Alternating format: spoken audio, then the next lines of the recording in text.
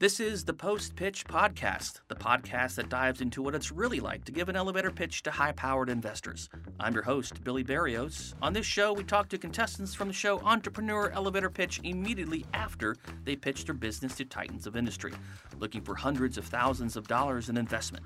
Sometimes they rise to greatness and sometimes they fall from glory, but they've always got a story. Today's episode, we have Sam from Bitewell, the world's first digital food pharmacy. That's pharmacy with an F. Before we get into our conversation, let's give a listen to the 60-second pitch she did in the elevator. Hi, I'm Sam, the CEO and co-founder of Bitewell, and we're on a mission to improve the world's health through food. Did you know that over 75% of US healthcare costs go toward treating diet-related diseases? That's over $3 trillion spent on diabetes, obesity, heart disease, all of these diseases that can be treated or prevented through food. Which is why we created Bitewell, the world's first digital food pharmacy. We do everything a traditional pharmacy does, just for food. So we fulfill food prescriptions, or if you need advice on how to manage your cholesterol through food, you can ask our AI-powered food pharmacists. This is the future, and it's working. This year, our launch year, we did almost $1 million in revenue, and next year's projections are nearly 5x that. We're seeking $1 million investment for a 5% stake of our company. So investors, if you believe the future of health is food and you're interested in accessing this $500 billion market, send me up. So welcome to another edition of the Elevator Pitch Podcast. I'm your host. Today with me, I have Sam from Bitewell. Hey. Sam, thanks for hanging with us today. And don't think we don't see you, PR. We see you back there too. We're all going to get that out of the way. So we got a good team behind us here. And of course, our producer TP right here next to us. So take me through. We're going to start with a little bit of that experience, getting prepared, getting that pitch ready. You've probably given this pitch 1,000 times anyway. Tell me about the elevator. What happens when you get in there? Yeah, sure. I have given this pitch 1,000 times, but never in timed 60 seconds. And so when I was preparing, I was like doing my regular spiel, right? And I timed myself and I'm like, oh, it's 90 seconds. I got to cut. And so I'm trying to figure out what to cut. And when when it's your business, everything feels like a precious, special snowflake of information that you can't possibly cut because how could they understand if you cut it? So I did a bunch of cutting. Pilar, who's off camera. Hi, Pilar. Helped me figure out what to put in, what to take out. I pitched my husband. I pitched my dogs. I pitched to anyone who would listen. And I felt very prepared going into the elevator. I'm a preparation person, and I have an acting background. I went to NYU Tisch. Awesome. So that helps. Yeah. That helps. And I like to be prepared. But still, when I walked into the elevator and the voice was talking to me or whatever, saying 3, 2, 1, I felt that nerves in the pit of your stomach that I was not expecting to feel. Like, all right, Sam, get it together. But the pitch went great. It did. Yeah. And really, that's where the hard part starts. Getting out of the elevator is step one. But now you have to get into the boardroom, and now you have the opportunity to really lay it down. Of course, they're going to ask numbers. You had all your numbers ready to go. What is your takeaway from your boardroom experience getting out of the elevator? I have to think about it because I feel like I blacked it out. Well, let me ask. You're so present, you don't realize.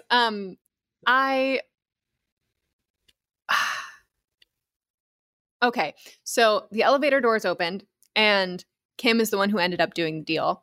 And she was really leaning forward and smiling and talking at the beginning of the pitch. And so I'm like, okay, I know Kim's into it.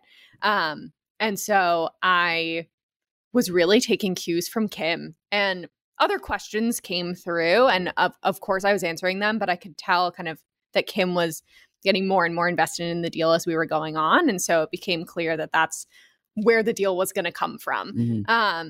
And that shifted a little bit my approach because I wanted to make sure that I was really focusing on getting any questions that she was asking answered so that we can get the deal done in the room. And tell me about that deal.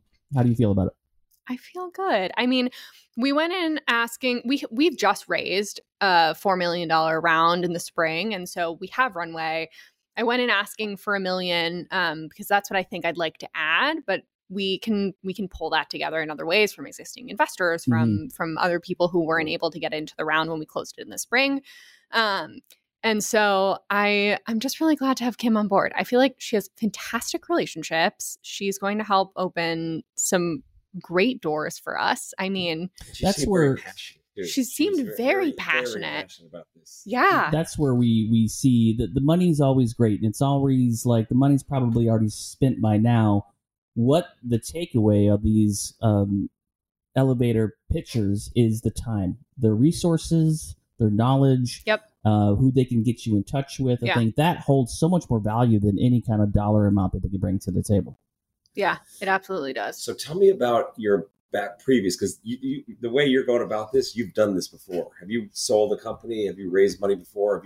Or is this the first time? So I'm a first-time founder. My co-founder, Chris, who I didn't get to talk about in the boardroom, this is his third like big company, and he started other companies along the way. So he knows what's up. How'd you meet Chris? A very funny, weird story. So it's mid 2020.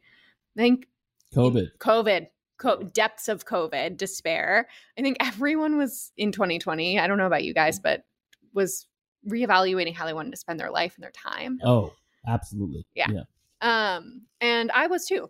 And I was working at Smashbox Cosmetics at the time. We were working on a big marketing campaign for a foundation product. And I assume, maybe incorrectly, that neither of you wear foundation. Not currently, not today. Not today. Not today. But no one wore foundation in 2020 because everyone was on Zoom, and the Zoom filters took care of what foundation would normally do. And so it was a tough moment for the makeup industry.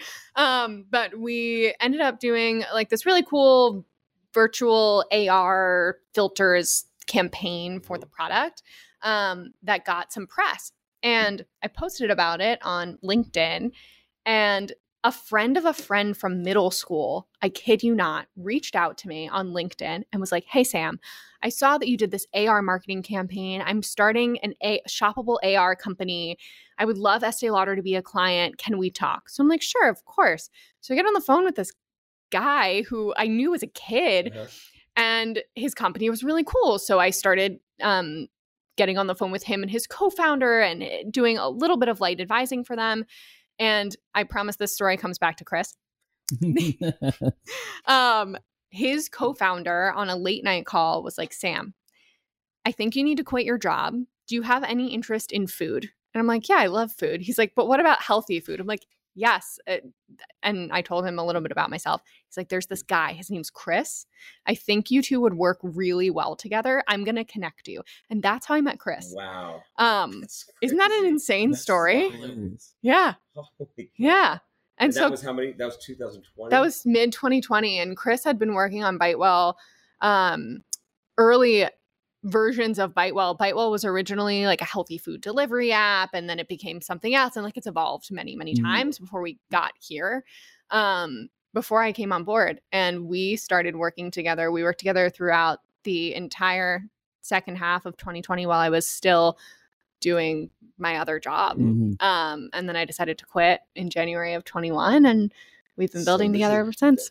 That's amazing. That's a great Well, that's a good segue into Bitewell. And before we get there, I'm going to give you a little bit of background. I spent 6 years in health and wellness selling online technologies for incentive programs through big insurance companies into corporations of 5,000 or more. So I was like a wellness tech broker selling Humana Go 365, selling Virgin Pulse, selling all those incentive-based PEPN models, $3 to $5 per, getting them installed in big hospitals to increase just their overall wellness. And every one of those bits and pieces had a little bit of a food app, a little bit of a what are you putting in your body kind of thing. So I know a little bit of that model, and that pinged me immediately on using that technology. They get points turned into their marketplace mall, and just a good morale booster, good tack it on to the end of insurance benefits kind of things.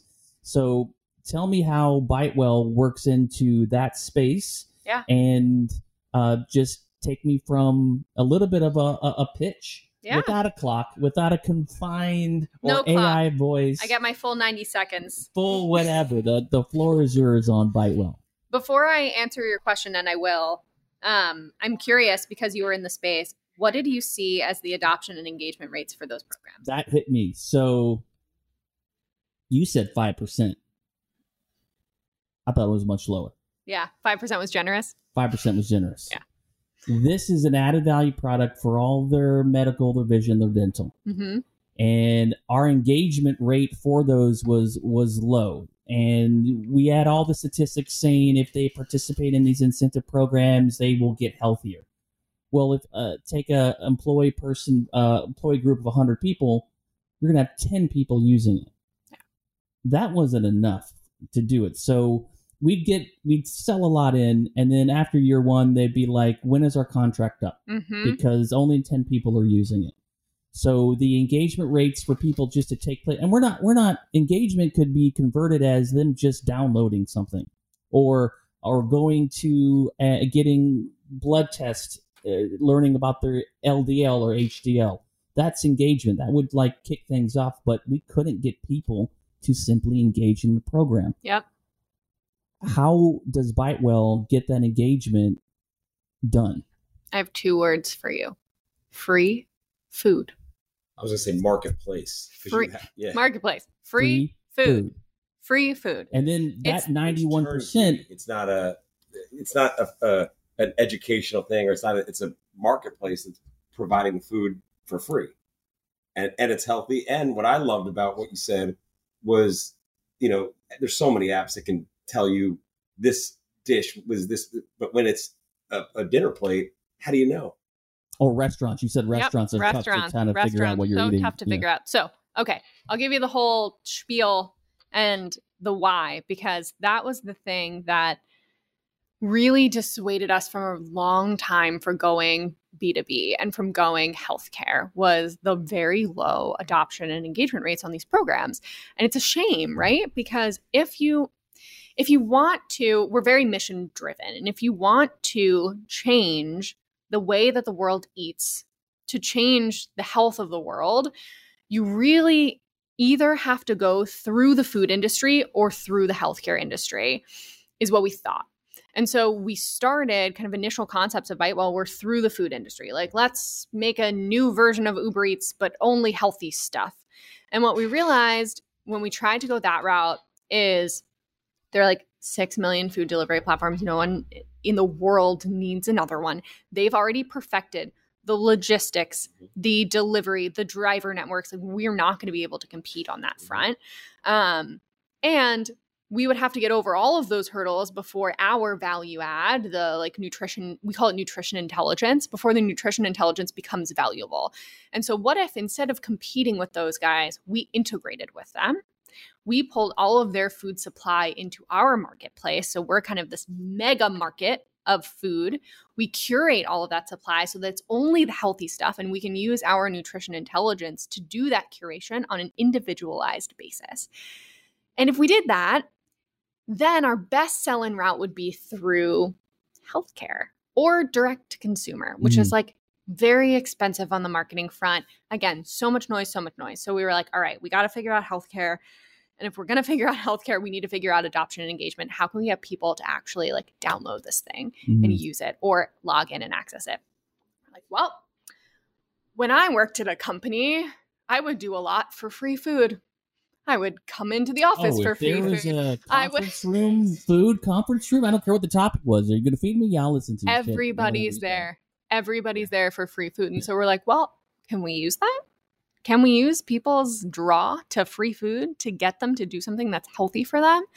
And so when we engage with an employer or an insurance provider or more recently with primary care providers, when we contract with them, they cover the subscription or the membership to Bitewell's digital food pharmacy, and then they'll cover either a set stipend of food dollars that you can use every month. So all I have to do is email you and say, hey, you have $50 to spend on food sitting in your Bitewell account. Activate it today. Of course, they're going to do that. Or for Do they companies lose it? Do they lose it if they don't use it? they lose it if they don't use it. Yeah, I like that program. Yep. Yeah. They lose it if they don't use it. So it's either a stipend model or it's a rewards model. And it's like, all right, we're going to give you 10% off of everything. And the healthier the food that you purchase, the more points you earn. Those points turn into dollars and you can cash them in for more food. So there are two models that we're playing around with. Eventually, I think we'll land on one of those or both of them. But that's how we do it. That's how we get people to do it. So smart. Let me get right to the meat. How do you make money? Two ways. Free food. Free No. food. No. Subscription model. Subscription model. Right. Two Subscription ways, and right? Yeah. So subscription, which is basically 100% gross margin minus some credit card processing fees. And then a take rate on the food. And that is interesting because our integrations, and this came up in the boardroom too, our different integrations with our different supplier partners means that take rate can be as high as 25 and as low as 5, or even like we have one that's 3. But it's a really good name. Or yeah, restaurant. but it's a really good partner and it gives us access to hundreds of thousands of different restaurants. Right, but access, I mean, we're talking the big chains that you're going to hit you over the head with the low take rate. Exactly. And so we blended our take rates about 12%. So we have this like 100% gross margin subscription piece of the business and then a 12% take rate piece of the business. Mm-hmm. But it depends like who your accountant is and how you want to slice the numbers. If you just look at the take rate as top line revenue, then the gross margin on the take rate is also like 100%. Right. And so it can be a very high gross margin business or a moderate gross margin business, depending on how you want to slice the onion. Let me ask you, I want to switch to the marketing side of it. Yeah, please. I imagine it's going to be a challenge because part of it is educating, right? Of consumers I'm talking about. Not Totally. And so educating the consumers on why it's so important to eat healthy food, right? Because, I mean, your story, right? When you were 12 years old, you experienced that. But the other part is, how do you get those? Because those, and I don't know if that's like the relationships with the insurance agencies and stuff. That's got to be a tough angle to go. Is that partly why you wanted one of the investors was to navigate you through that side of it? Yeah. And then from the marketing side, tell me what you're doing and how is it short video? Because content with food is exciting. It's yep. good, Yep. Can I answer a quick question on that one? Yeah. Dealing with the insurance carriers is not fun. I'll just keep it like that. It can be challenging. We have great partners though. We have partnerships with some plans, both large national plans and local plans. I, before stepping into this, knew nothing about the world of insurance brokers and consultants. What is this world? What is this industry? But they've become our best friends. And we're a great differentiator for them. They can say, hey, swap out this program that 10 people are using for a program that 90% of your people are going to use. So we've made lots of friends, and that helps us from a marketing perspective. And it helps them. It helps them and it helps us. The insurance carriers love these added value, voluntary benefits. Yes, the vision, the medical, the dental, those are standard. Then as they're pitching during enrollment, they're say for $2 to $5, you can have 20 different ideas that'll be taken out of your paycheck, and we will manage for you. Yep, exactly. So, in terms of marketing to consumers, and going back to your question about getting people to understand that eating well is important, I actually think a lot of that work is being done for us. Like the last 5 years, really, 20 if you're really on the fringe or the cutting edge, but 5 mainstream. People have really figured out that food is a major part of the equation. And it's starting to enter health conversations in the same way that fitness was 20 years ago and mental health was 10 years ago. So our bet is that the market is growing around us and doing a lot of the consumer education for us. So they want something, but they want it to be fast and they want it to be easy and they want it to be cheap, inexpensive, right? And we can deliver on those promises, which breaks down barriers around nutrition for the user. What we're finding on the B2B side that's really interesting is, or I guess not that interesting, but we were surprised, is that the larger nationals take a lot of time. There's a matrixed situation there.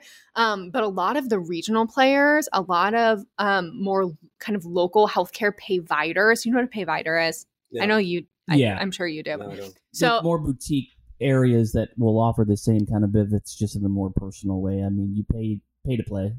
yeah, so the payviders are like if you have a healthcare provider network like a Kaiser Permanente, and then they also offer a health insurance plan. That's a combination of a payer, a health plan, and a provider. Got it. Payvider. Got it. So a lot of the regional and local payviders are looking for differentiators from the big national guys. They can't always compete on price, but they can compete in these areas by giving added value, by really looking at whole person medicine, integrative medicine, lifestyle medicine. And those have been areas of a lot of success for us. All right. Let's tell the audience where they can find you, where they can follow you, how can they learn more about you? Absolutely. Okay. So I, again, am Sam. If you want to follow me, I'm most active on LinkedIn. I don't know if you all are, but you can find me, Samantha Citro Alexander, on LinkedIn. I post Bitewell updates. I post me updates. Bitewell also has a really big LinkedIn presence. And if you're listening and you want your employer to offer Bitewell as part of your benefits package, you can send the link to bitewell.com to whoever your HR benefits person is and tell them to book a meeting with us.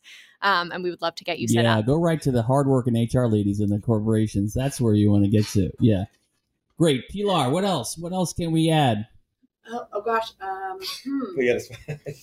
We're just talking about the food health score. I could, yeah. Yeah. Not a ton. Let's talk about like why. That's your. I feel like we haven't talked about that. Let's do it. Food health score. So take me through that user. Let's go user scenario. I have Bitewell. I want to get that food score. What am I entering? I'm sure I'm entering screens of my habits. I'm drinking, I'm eating, and that's going to generate a food score. Take me through that user experience of where am I entering? What kind of fields am I entering? Yeah. So just to back up for the audience, so we have created a proprietary metric that we call the Bitewell Food Health Score. There are some other food scoring systems that work that are out there, red, yellow, green, or like 0 to 100. But if you and I are looking at the same oatmeal bowl, that oatmeal bowl is going to be scored the same for you and for me and for everyone in the world on those other systems. That's where Bitewell's system is different. So if we're looking at the same oatmeal bowl and I have one health condition and you have another health condition and you have a health goal and you have an allergy, the scores are going to be different for all four of us depending on our individual needs. And it's that score that we use to help you navigate through the digital food pharmacy marketplace, right? So we're only showing you things that are scored above a certain score for you.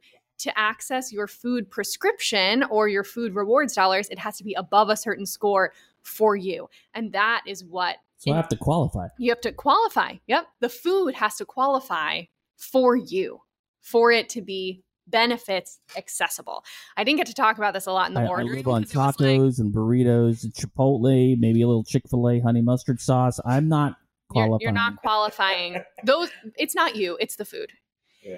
It's not you. It's the food. The food is not qualifying. Sam, a lot of it's me. I eat like shit. We can help. We can help. But what's interesting about that and why we did that is because when you combine free food, right, over here, incentive, with this gate of like, you can only get free food if it's this suited for you, you start to see real behavior change. Mm-hmm. And I didn't get to talk about that in the boardroom either because like, my God, that really flies the time in the boardroom. And we talked a lot about adoption and engagement, but well, that's where case studies on that. Is there anything that you could show? We do. That's yeah. Yeah. The true sell for the wellness technology that I was brokering was that if I get your employees to be healthier, their claims cost is coming down. Yep. Claims cost is a big key word of them paying out of their corporate pocket because you have an unhealthy employees. Exactly. They're going to the doctors more. They're having bigger surgeries. If we get them to do one thing okay, then those claims costs. So our reduction of claim cost sell was you adopt this program, your reductions would be your claims costs would come down 15%. Yep. For a corporation of 5,000 or more, they're paying $2 to $3 million in claims costs. Yeah. So we would put a number on that. They'd be like, I get it. Yep. And we do the same. So we use that food health score metric to help people understand the behavior change component. And then we slice that food health score metric down by different health conditions to help them understand the cost savings. And so what we say, and what's unfortunately true, because we ran this massive cross-sectional study of American food behavior over the last 15 years, we were able to get our hands on a really great data set. And our food health score runs from 0 to 10. That's the scoring range. The average American, do you want to guess what the average American's baseline food health score is? 2. Not that bad. No. Not that 16. bad. Out of 10? It's 1 to 10. 10. Not that good. No, it's 4.9. That's like a 49% on a test. It's like a fail. Yeah. So we tell our partners that. We're like, all right, we're going to set the baseline for your team. And we do that through a series of questions that we ask about what foods you normally eat. And you're going to tell me that you eat Chick-fil-A and you eat Chipotle and you eat burritos and whatever. And we're going to score that for you. And we're going to give you a baseline. And then our goal is to improve that by 1 point in the first 12 weeks. If we can improve that by 1 point in the first 12 weeks and then continue improving that by points or half a point over the course of the year and years that we're working together, that food health score ticks up. And then we have a correlation that came from that study that says for someone with heart disease, if you improve the food health score from a 4.9 to a 6.5, you should see these things happen, which result in this reduction in claims. And so we can kind of like piece that all together to give you a perspective or hypothesis on how much we can save you if you invest the in ROI food. conversation. Yeah. And it's shockingly high. Like, you know how the investors were shocked by our adoption engagement numbers? Our HR professionals are shocked by the ROI numbers. And it's because it is shocking. Like, we're spending so much money on pharmaceuticals and surgeries and hospital visits and all of these things to treat our sick population. When if we just gave them like $200 a month to spend on food, The right food. And reinforced the right food, a lot of that would drop away. Mm-hmm. It's unbelievable. And most countries, not most countries, but other countries outside of the U.S. have food more figured out than we do. Yes, they do. I see the path going right to health. And then forget about health. What about the cost of health insurance? Mm-hmm. I mean, that's the macro that Skyrocketing out of control. Do you want to know something super interesting? In France, they actually have food benefits. So if you work for a French employer, they either need to give you access to a cafeteria for multiple meals a day of healthy food, or they have to give you a stipend. And I think it's like €50 a day for you to spend on healthy food so that you stay productive in the workplace. Viva la France. I'd still go to Chipotle France or Chick-fil-A France and eat like But shit. your card won't work. They give it to you on a card, on like a food benefits card. What about partnerships, collaborative, like relationships with other companies that are working with insurance? I'll give you an example. Have you heard of Papa? No. Papa's a really interesting. A friend of mine just took a job and they're out of Miami, Mm-hmm. and he took a job as the chief commercial officer. Okay. And so I'm learning more recently about Papa. They're probably going to hire us. We're going to do some work with them. But basically, their model is it's a companionship model. So in other words, my mom's 76. She's by herself, lives in a room by herself. And my mom's probably a bad example. We have 4 boys that are right near her. So she has 4 kids that we always visit. But there's a lot of lonely, companions just to play cards with or do that. So what Papa is they get the pals. They call them pals. Yeah. And they sign up and it's a almost like an Uber type thing for where those pals now go and spend. It could be just going shopping, going grocery shopping. Yep.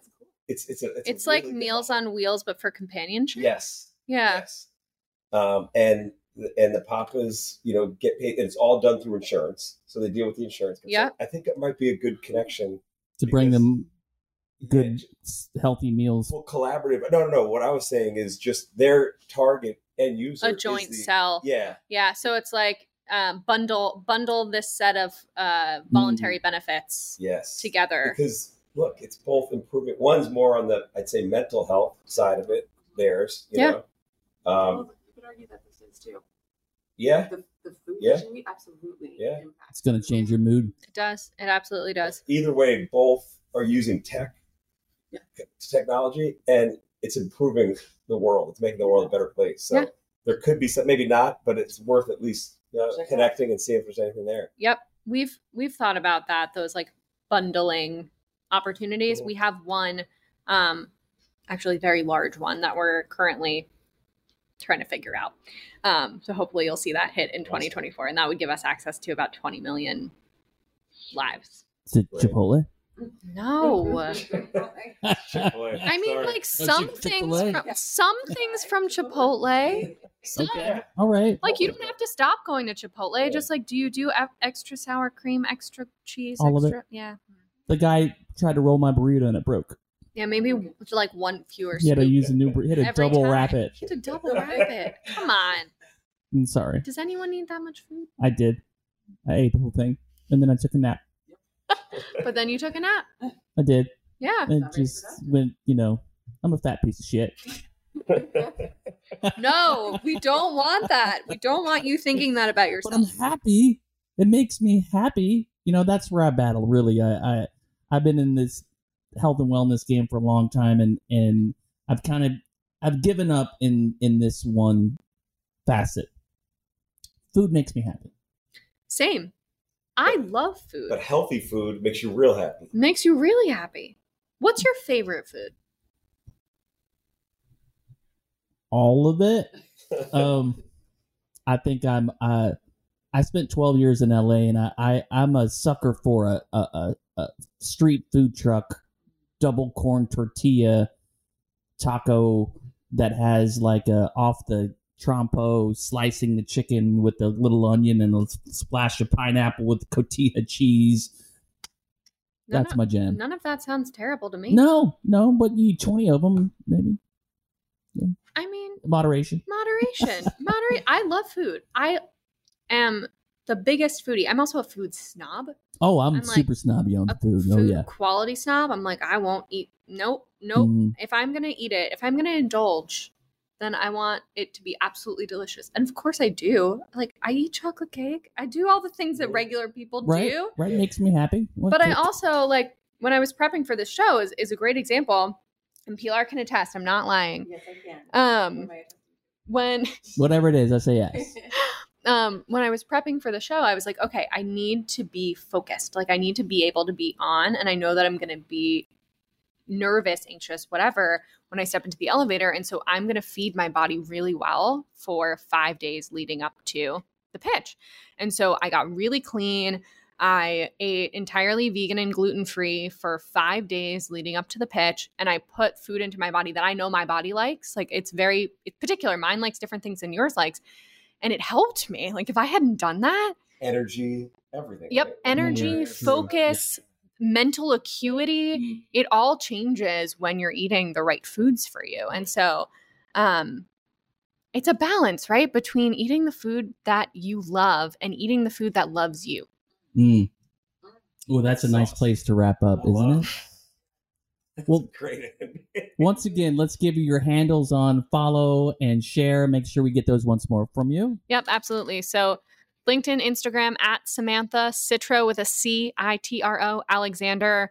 Instagram at Bitewell Co. LinkedIn Bitewell. And send your HR people, insurance people, your mom, anyone you know to bitewell.com. And let's improve the world's health through food together. Thank you so much for joining us. Thank you, Pilar. You're welcome. Thank you. That was Sam Alexander from Bitewell talking about her time in Entrepreneur Elevator Pitch. From all of us at Brandstar Studios and Entrepreneur Media, thanks for listening to the Post Pitch Podcast. Please subscribe and review wherever you get your podcasts. This episode was produced by Todd Patton and Sarah Menendez and hosted by me, Billy B. Check out all the video episodes of Entrepreneur Elevator Pitch on the Entrepreneur YouTube channel or on entrepreneur.com.